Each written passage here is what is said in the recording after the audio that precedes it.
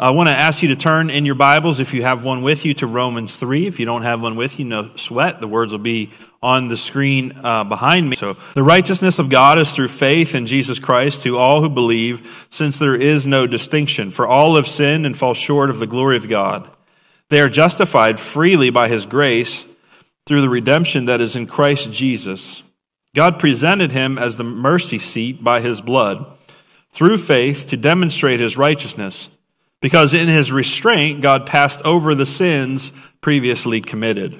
God presented him to demonstrate his righteousness at the present time so that he would be just and justify the one who has faith in Jesus.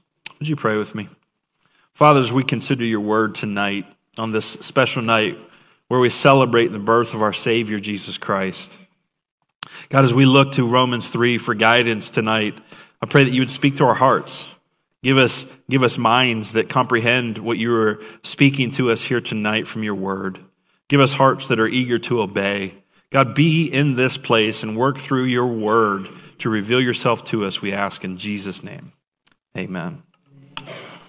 Well, I want to give you 4 reasons tonight that Jesus was born. Because obviously Christmas is a time when we celebrate the fact that Jesus was born, but the beauty of that story comes from knowing why he was born. And so tonight, from this passage, I just want to touch on 4 reasons that Jesus was born. If you have the handout that we gave you on the way in, go ahead and get that out. You can flip it over to the back. You'll see those listed there with some fill in the blanks. There should be a pen on the seat in front of you. If you grab that, we can fill in some blanks together. The first point is this: Jesus was born to reveal God's righteousness. Jesus was born to reveal God's righteousness. When Jesus comes to the earth, born as a baby, grows up and lives life as a man, one of the things that he is doing is he is revealing God to us. The Gospel of John says this in John chapter 1, that nobody knew God, nobody had seen God, but through Jesus he was revealed to us. And then here in Romans 3, Paul specifically says that it's not just that God is revealing himself, but he's revealing this specific part of his nature, his righteousness. This is what the verse says. But now, apart from the law, the righteousness of God has been revealed, attested by the law and the prophets. So God, from the very beginning, from the time of the first man and woman, from the time that Adam and Eve fell and rebelled against God, God had been working his plan of redemption. He had been working his plan to bring people back to himself. When Adam and Eve sinned, and then the whole human race after them fell into sin, and we all confirmed that fall by sinning ourselves, that sin separates us from God. It puts a distance between us and God. And it does that necessarily because God is just and God is righteous and God will not tolerate sin in his presence. But that's bad news for us, because if our sin separates us from God, who is the source of life, then we have no access to life. We have no access to him. And so God is addressing this problem. And the biggest step that he has taken to date when we begin to read about the story of Jesus' birth, the biggest step is happening here in that story, that Jesus is born into the world so that God can bring us back to him. If sin has separated us, then the Savior has come to bring us back to him.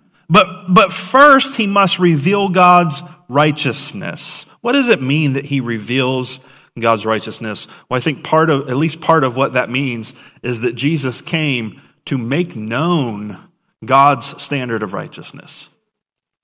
You and I, we tend to measure or assess ourselves by comparing ourselves to one another. And if you're like me, you always pick somebody who's a little bit worse than you. And you say, well, I'm not as bad as them. I didn't do this or I didn't do that. Yeah, I do all kinds of things wrong and I sin and I mess up and I don't always do the right thing. But so-and-so, This was easy growing up because I had an older brother, and he was always worse than me, so it was always easy just to say, well, at least I'm not as bad as him. But we all do this. We all compare ourselves to a standard that is going to make us look good or make us look better than perhaps we really are. But what Jesus does is when Jesus comes, he reveals God's righteousness. He sets the standard. He manifests, he makes known what God's standard of righteousness is. What's God's standard of righteousness? It's the perfect, sinless life that Jesus lived. When Jesus lived without sin, he's setting the bar, and he's saying, this is the standard. And that was always God's standard, but it was never displayed in such a clear and obvious way as it was in the life of Jesus. And so when Jesus is born and when he lives, he's revealing God's righteousness. And now, that is the standard by which we will be judged. And that's the bad news. We won't be judged according to somebody that we pick out of the crowd that we think that we're better than them. We'll be judged according to the righteousness, according to the standard that is set by Jesus.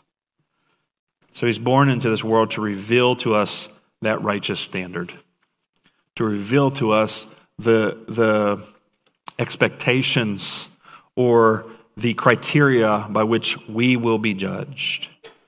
That's kind of bad news. But the good news in that is, well, we're going to get to the good news. The good news will unfold as we go through this. Let's look at the second thing. The second reason that Jesus was born is that Jesus was born for all nations.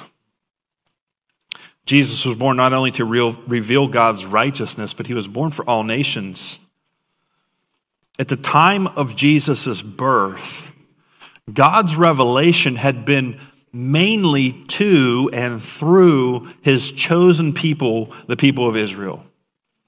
He had made himself known. He had chosen a man named Abraham, and through Abraham and his wife Sarah, he began a new nation of people who would be known as the Israelites or be known as the Jews when we speak of their religious affiliation. They would be known as the Jewish people or the Israelites. And God's plan was never to stop with them. In fact, he said, when he spoke to Abraham about what he was going to do, he said to Abraham that through him he was going to bless the people of all nations.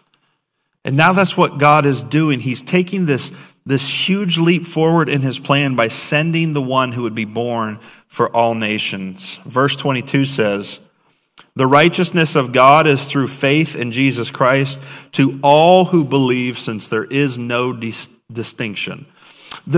What Paul is talking about isn't totally clear here in verse 22 unless you look at the broader passage. If you look at the verses before the verses we read and even the verses after, Paul is talking about the differences or distinctions between Jews and non-Jews. In the Bible, non-Jews are referred to as Gentiles.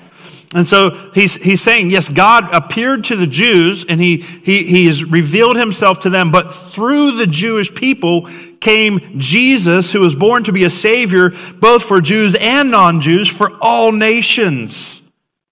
He says there's now no distinction. The distinction that once existed between the Jewish people and the Gentile people has been erased in Jesus, and now all have the same opportunity to receive salvation through Jesus Christ. Verse 22 says, the righteousness of God is through faith in Jesus Christ to all who believe. This is for all people. This is for every nation under the sun. This is for people throughout all of human history to be saved through Jesus Christ, their Savior. The third thing that you'll see on the handout is this, that Jesus was born to save sinners. He was born to reveal God's righteousness, and he was born for all nations. And perhaps most importantly, he was born to save sinners. When Paul says there's now no longer any distinction between Jew and Gentile or between Jew and non-Jew, he's referring to the fact that the lack of distinction comes down to the fact that we all fall short of God's glorious standard. That standard that was revealed by Jesus He says it this way in verse 23, "For all have sinned and fall short of the glory of God." That means none of us live up to this standard. None of us live the life that God made clear that he requires through Jesus' perfect and sinless life. Nevertheless, look at verse 24, "They are justified freely by his grace through the redemption that is in Christ Jesus." To be justified when you have not lived up to the standard is an act of grace. It's getting credit for something that you did not do. Say you signed up for a college course online, or let's say you signed up for a college course you're supposed to take in person, but you never went to class. You never did any of the work. You didn't take any of the tests. The teacher didn't even know who you were. And at the end of the semester, you get your grade and you got an A+. Did you earn that? No. You earned a 0. You earned a failing grade. But you were gifted an A. Now, that's not a very fair way to hand out academic credentials. We'd be in a bad place as a society if that's how we did things. But there is a way, there is a system that God has built in which he can freely gift to those who have not earned and do not deserve eternal life. There is a way that God can, by grace, give to us eternal life. And that happens freely by grace through the redemption that is in Christ Jesus. So what is the redemption? What is this redemption that can justify people who have failed to keep the standard? Does that mean that God lowers the standard? By no means. The Bible is clear. The standard, as Mike Tomlin likes to say, is the standard. It's perfect, sinless righteousness. And so how can God justify allowing into eternal life those who have not earned that eternal life? He does so through Jesus Christ. The last thing you see on the handout is this. Jesus was born to justify God's mercy. Jesus was born to justify God's mercy. Here's the beauty of this passage. Even though you and I fall short of God's glorious standard, even though you and I have not lived the life of righteousness that he requires, he sent his Son so that we could be justified freely by his grace through this redemption in Christ Jesus. Verse 25 says, God presented him as the mercy seat by his blood. Now you have to understand what a mercy seat is. Mercy seat in the Old Testament sacrificial system was the place where the offerings for sin were sacrificed and placed. And so what the Bible is saying is that God made Jesus an offering for our sin. God presented him as the mercy seat by his blood through faith to demonstrate his righteousness. How does that demonstrate God's righteousness? The hard to swallow truth is that our sin, that my sin and your sin against God is so much worse than we often think it is, that it actually required for God to sacrifice his own Son in our place. If the penalty of sin in our justice system, we attempt to assign appropriate punishment. We don't throw people in prison for life because they stole a candy bar at a 7-Eleven, but we do put people in prison for life if they've committed heinous murder. We try to assign punishment that fits the crime. And the shocking thing is that when God decides to punish our crime, our sin against him, he does so by sacrificing his only Son, his perfect sinless Son. That ought to speak to us about how heinous our sin really is in his sight. You and I think, yeah, nobody's perfect. I'm not really that bad of a person. I didn't do this or I didn't do that. But God makes clear how bad our sin really is in sending his son to die in our place. How bad is my sin that anybody would have to die, let alone the Son of God? And so what God is doing, if we go back to verse 25, we were at to demonstrate his righteousness. What he's doing is he is justifying his mercy. It goes on to say, because in his restraint, God passed over the sins previously committed. For thousands of years of human history before Jesus went to the cross, sin was seemingly unpunished. Now, it's true, there were times when God did directly punish people. There are stories in the Bible of God directly punishing people as a response to their sin. But there was a lot of people getting away with a lot of sin for a long time. That's why as you read the Old Testament before Jesus came, it's a common theme. You hear people crying out, God, how long? How long will you allow the wicked to prosper? How long will you allow the sins of evil men and women to go unpunished? The answer was this long, until Jesus came to be the sacrifice for their sins.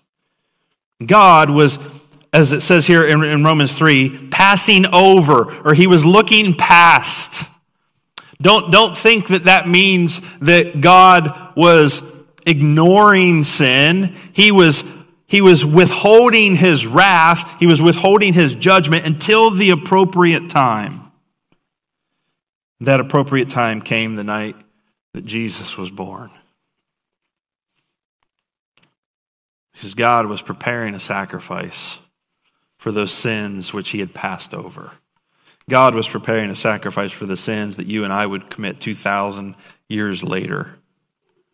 That's why it says in verse 26, God presented him to demonstrate his righteousness at the present time so that he would be just, listen to these two things, so that he would be just and justify the one who has faith in Jesus. God has to make a choice between justice and mercy. Justice means we get what we deserve. Justice means we pay the penalty for our sins. Justice means that God's just punishment for sin falls on us. Mercy means that we get to live. Mercy means that we get to know him. Mercy means that we get to spend eternity with him. God must choose. And if he chooses mercy, then he becomes unjust. Think of it this way. You know, there are times in our lives when we feel the need for justice. There are times in our lives when we don't want the judge or the courts to show mercy.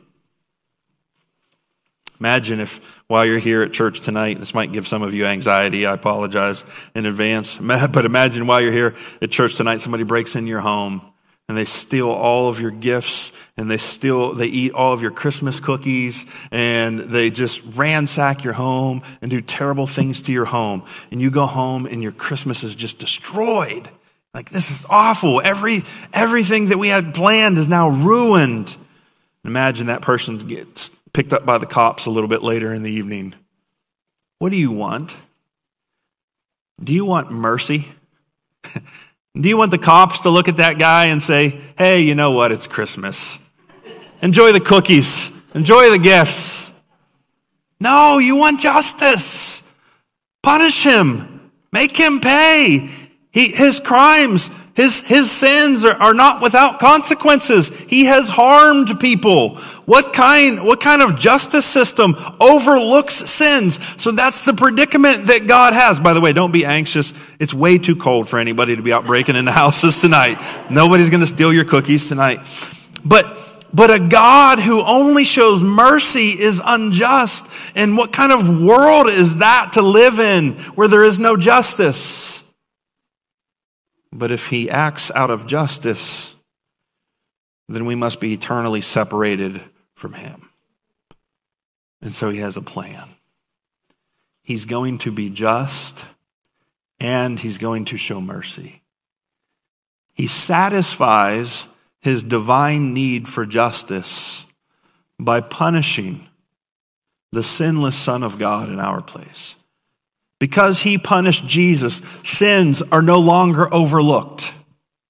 Because he punished Jesus, nobody can say, there's no justice. There's no penalty for sin. You can just do whatever you want. The penalty is that Jesus, the sinless Son of God, died at the hands of God's eternal wrath.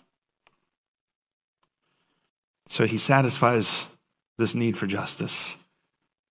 And now, because Jesus did that willingly on our behalf, and because he rose on the third day, he now lives to offer mercy.